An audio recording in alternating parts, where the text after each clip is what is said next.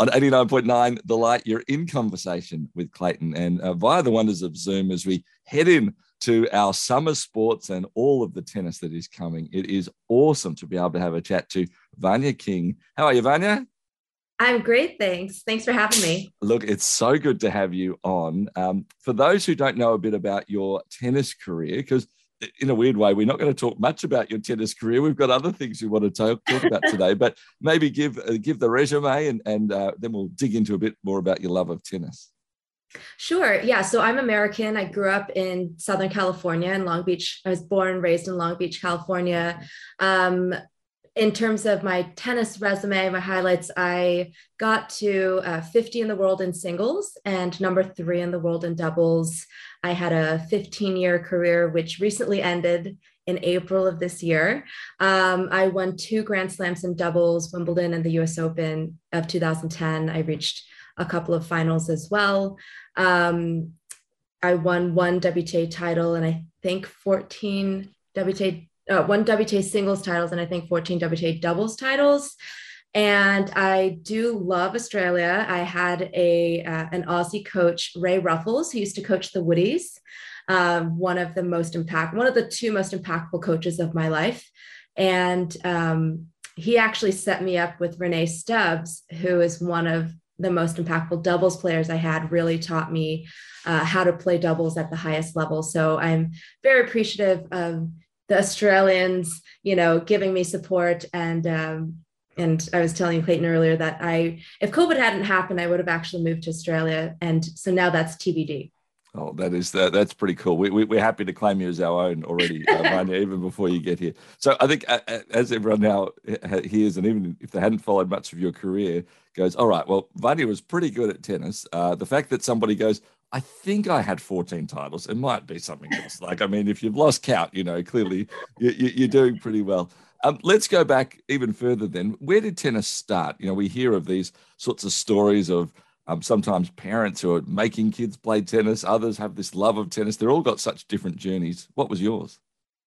Well, I had the first story where my parents made me play tennis. I'm the youngest of 4. My brother's 8 years older than me. And then there's my twin sisters are 2.5 years older.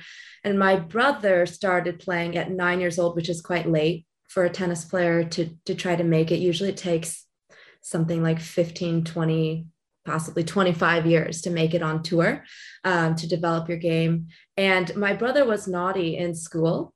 And that's why his teacher had a conference with my parents and said, you need to make him play a sport. He needs to get his energy out. And so he picked tennis.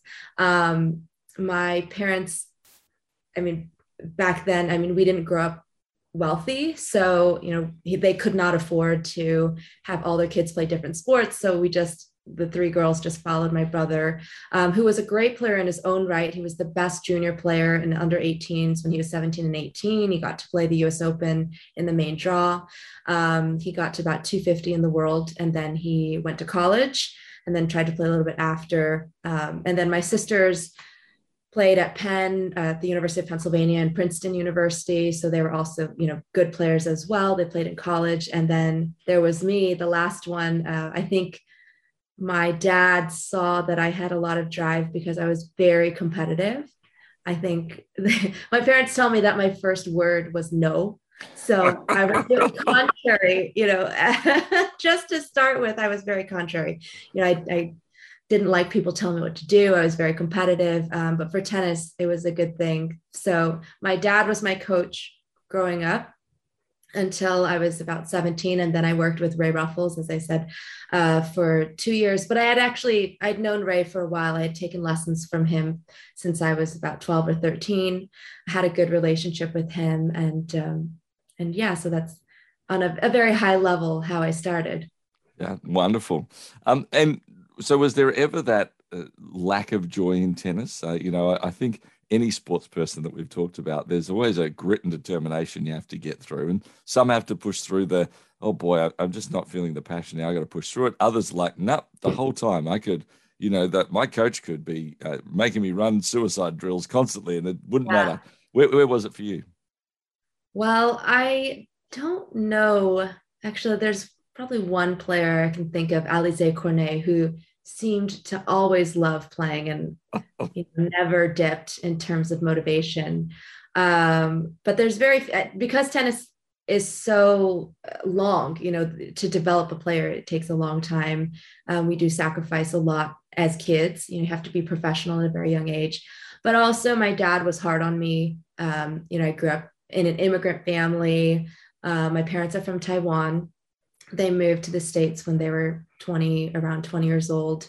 And, they really wanted their kids to succeed. And so they were very tough on us in terms of wanting us to succeed. And in many ways, it was a lot of pressure on me as a kid to do well. And so I actually didn't find my love or acknowledge my love of tennis until I was 25.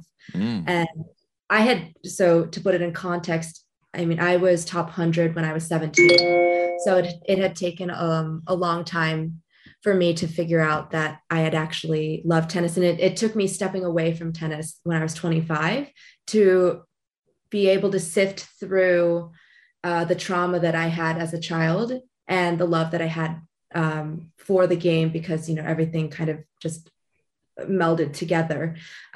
So I had it's not an unusual story as a tennis player.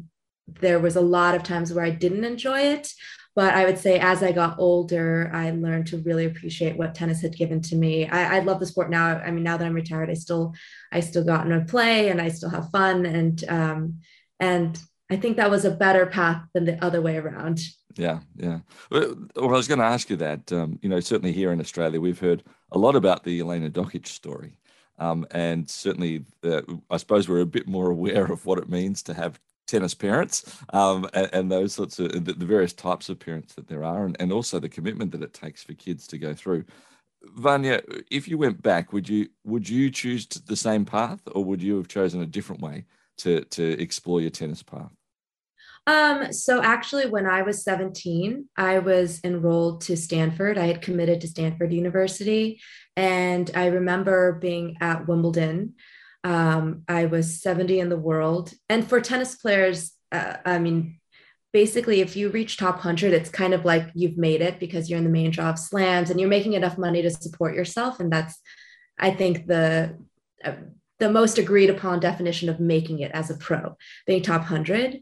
But I was not pro at the time. I still played as an amateur because I wanted to go to school. And I gave myself the deadline of Wimbledon. And I remember calling my parents and saying, okay, I've made my decision. I want to go to school. I don't want to play. And they basically said, no, you can't. Like, you need to turn pro. And so I made that decision to turn pro. And I struggled for several years with that decision because it wasn't my own. I did struggle, like I said, with the trauma. I didn't enjoy playing, and all my friends had gone to college, and I wasn't working with my dad anymore, which was probably healthier for me as a person. But he was the one that had put all this motivation and pushed me so much, and now I didn't have that, and so it was very difficult at that time. But now looking back, I mean, I wouldn't change anything. I mean, luckily I was successful, and I don't think there's any point looking back. It wasn't drastic enough that I could say, oh my gosh, I'm not sick. I'm not in jail, or, like, it wasn't drastic enough for me to say, oh, I wish things have been different. And tennis has given me so much. I'm lucky. Tennis has given me so much. I'm lucky that I had a long career, that I was successful in many ways. But I also would say, yeah, I mean, if I had chosen the path of college, I would have had a very different life, I think.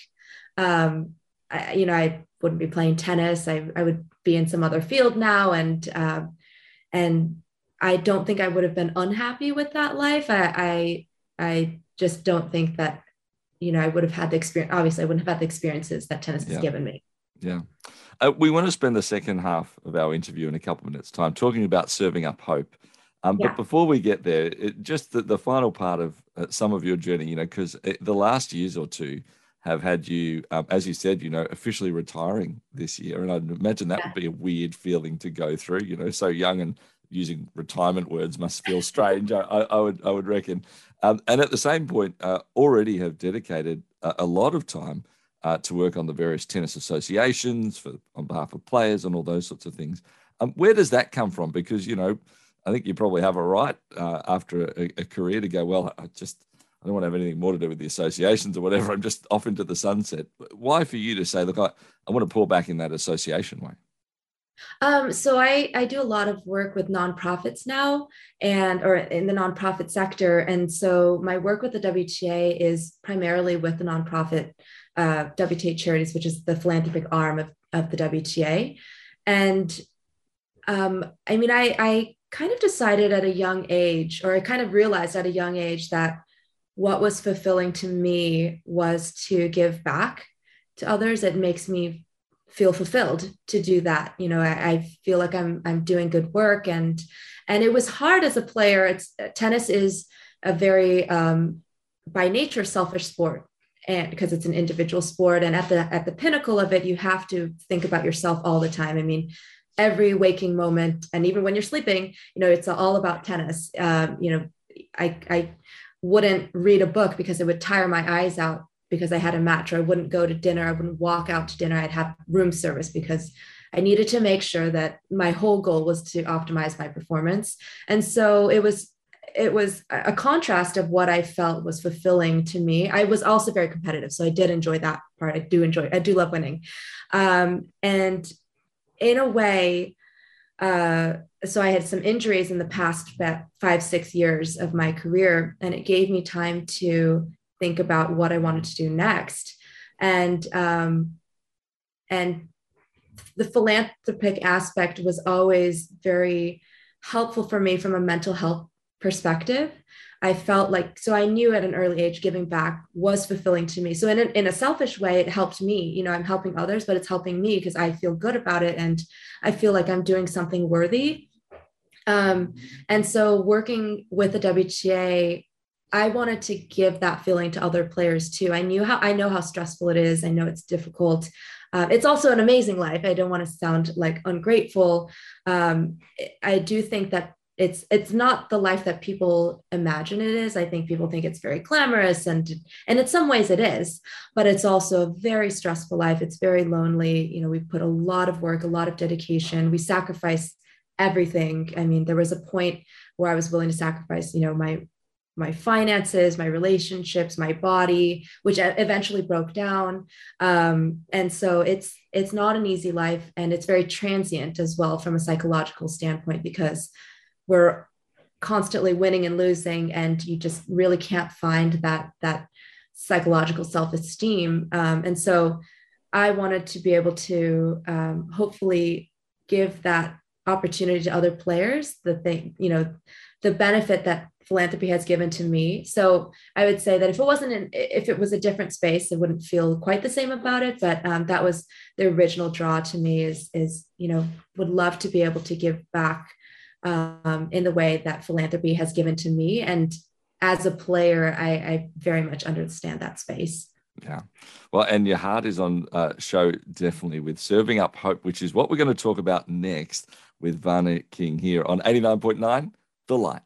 In conversation with Clayton. On 89.9 The Light, you're in conversation with Clayton, and we're having a chat with Vania King from the States at the moment. And we're talking about her career that has finished up just this year.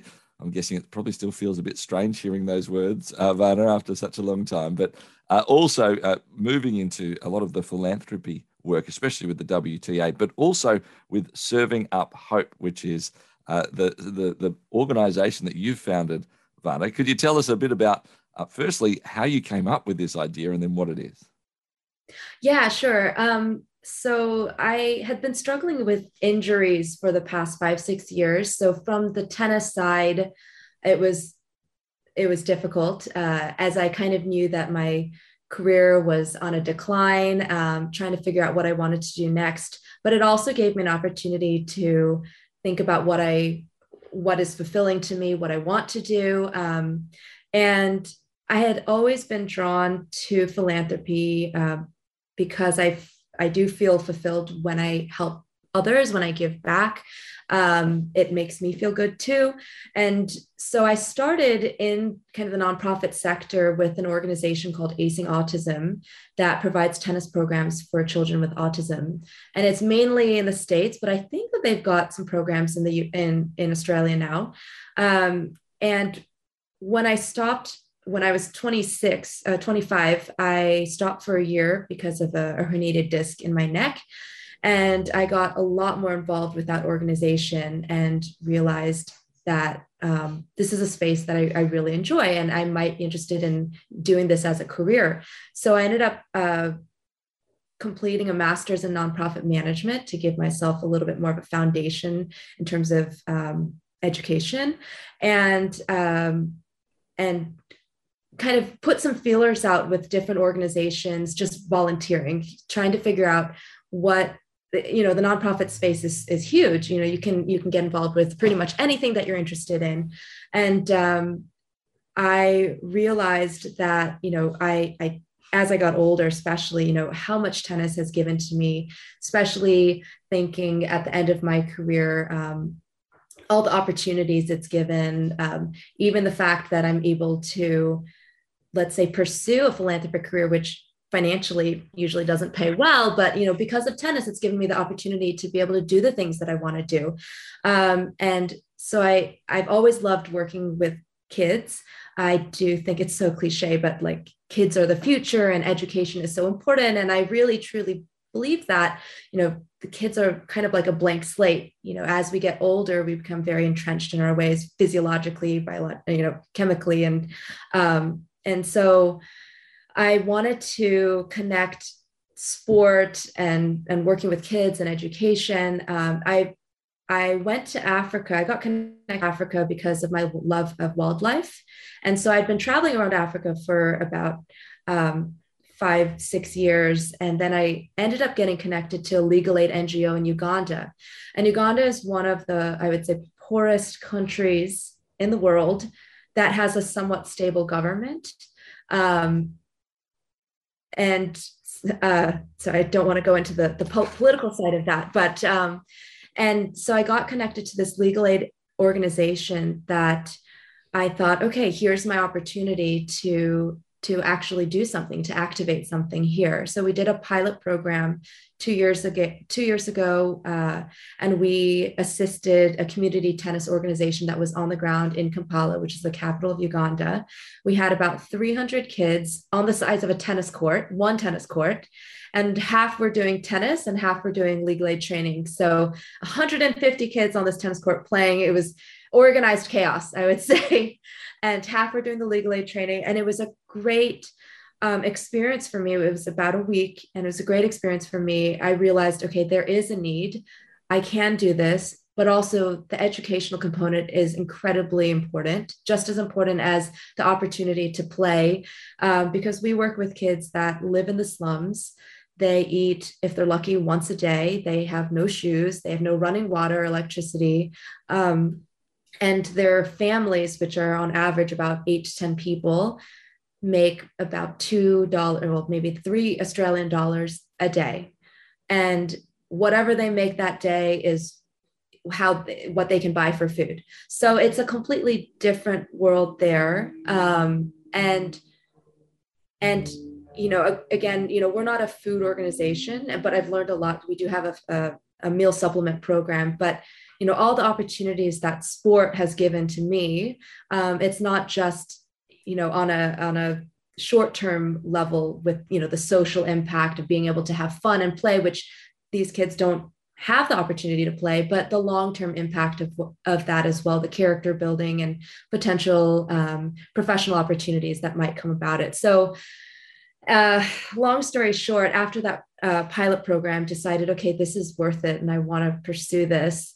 And last year went there. Because of COVID, ended up going later than I wanted to, but we actually celebrated our 1-year anniversary of our Uganda program. We now work with about 200 kids, and we have a high performance program that has about 40 kids who are playing national tournaments. They're some of the best kids in Uganda already. These are kids that they can rally, they have great technique, they can serve, they're now learning how to strategize, and they're doing amazing. We also implemented a STEM program. So overall, the kids get 5 days a week of tennis and fitness, and then 4 days a week of STEM and education as well. We've got a classroom and an office directly in the community that they can just access very quickly. And because of COVID, actually Uganda basically have shut down schools for 2 years. So this has been a really great opportunity for them to continue learning from an academic standpoint. And we just launched this year a US domestic program in LA, because I grew up in kind of just south of LA. So we work with the YMCA Metropolitan LA there. I'm not sure if you guys have YMCA, Yep. but it's like a community organizations, and where kids can go and have access to sport and education. So we're really happy that we're doing that. And our goal next year is to expand a couple more places in LA, and then also the rest of the US. Yeah. So yeah, I mean, it's been a steep learning curve for me. I realized after tennis, oh man, I didn't know anything about anything outside of this small niche that is high performance tennis. So I didn't realize that I was basically engaging in a startup. I had to learn all the business aspects of it. We're a nonprofit, but we're a business that basically doesn't make money, but we still want to run it efficiently like a business does. So it's been a steep learning curve, but it's been incredibly rewarding. And our goal is to, our mission is to have sustainable tennis programs, and that is our goal. And I'm fully committed to that. Yeah. It's just wonderful. I love hearing the heart and the passion coming out of you as you've got it, and the plans. And I'm sure that it's just going to go bigger and bigger and bigger, and more kids. And as you adapt and learn as you go forward, it's wonderful to hear Serving Up Hope. What a great name as well, and exactly what you're doing as you go through it, Vania. Final question from me now, and we're going to move a little bit off tennis and all those Sure. things that. I'm interested in that. Anywhere that I've read about you before our interview, you had things like Vania enjoys bird watching and singing as well. And I put that with the fact that you've talked multiple times about the fact you're very competitive. Does that come out when you're bird watching and singing as well? How does that work? No. I can only be competitive for a certain amount of time because it's draining.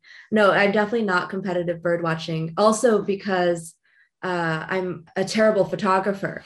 So I have the technique, which somebody called it a spray and pray. So I just hold down and, multiple photos, as many photos as possible. And then I look back at my 1,000 photos that I took in an hour and just pray that I got one good shot in there. So I like that. Yeah. I love that. And where's the singing come from? Is that part of the family sort of tradition, or are you the one out who loves the singing? So I was lucky when my sisters and I were kids. We took a couple singing lessons, and I just developed a love of singing. I think I actually sang at the Australian Open one time. And so it was also an outlet for me.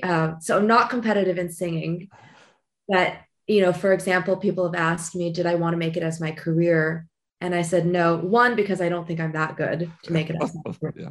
But also, it was my safe space. It was my way to have self-care. It was my way to relax. And if it became a career, if it became stressful, then it would be like tennis, which is enjoyable, but it was also work as well. And I didn't want it to cross over to that. Love that. Well, Vania, thank you so much for sharing your story, for sharing some of the ups and downs of it. And also, I think you've given a whole lot of people some inspiration to be perhaps looking in their world, the things that they know and what they can do to impact our world better. We wish you all the best with Serving Up Hope and all the further endeavors you have. Thanks again for your time. Thank you so much. Vania King, my guest here on 89.9 The Light.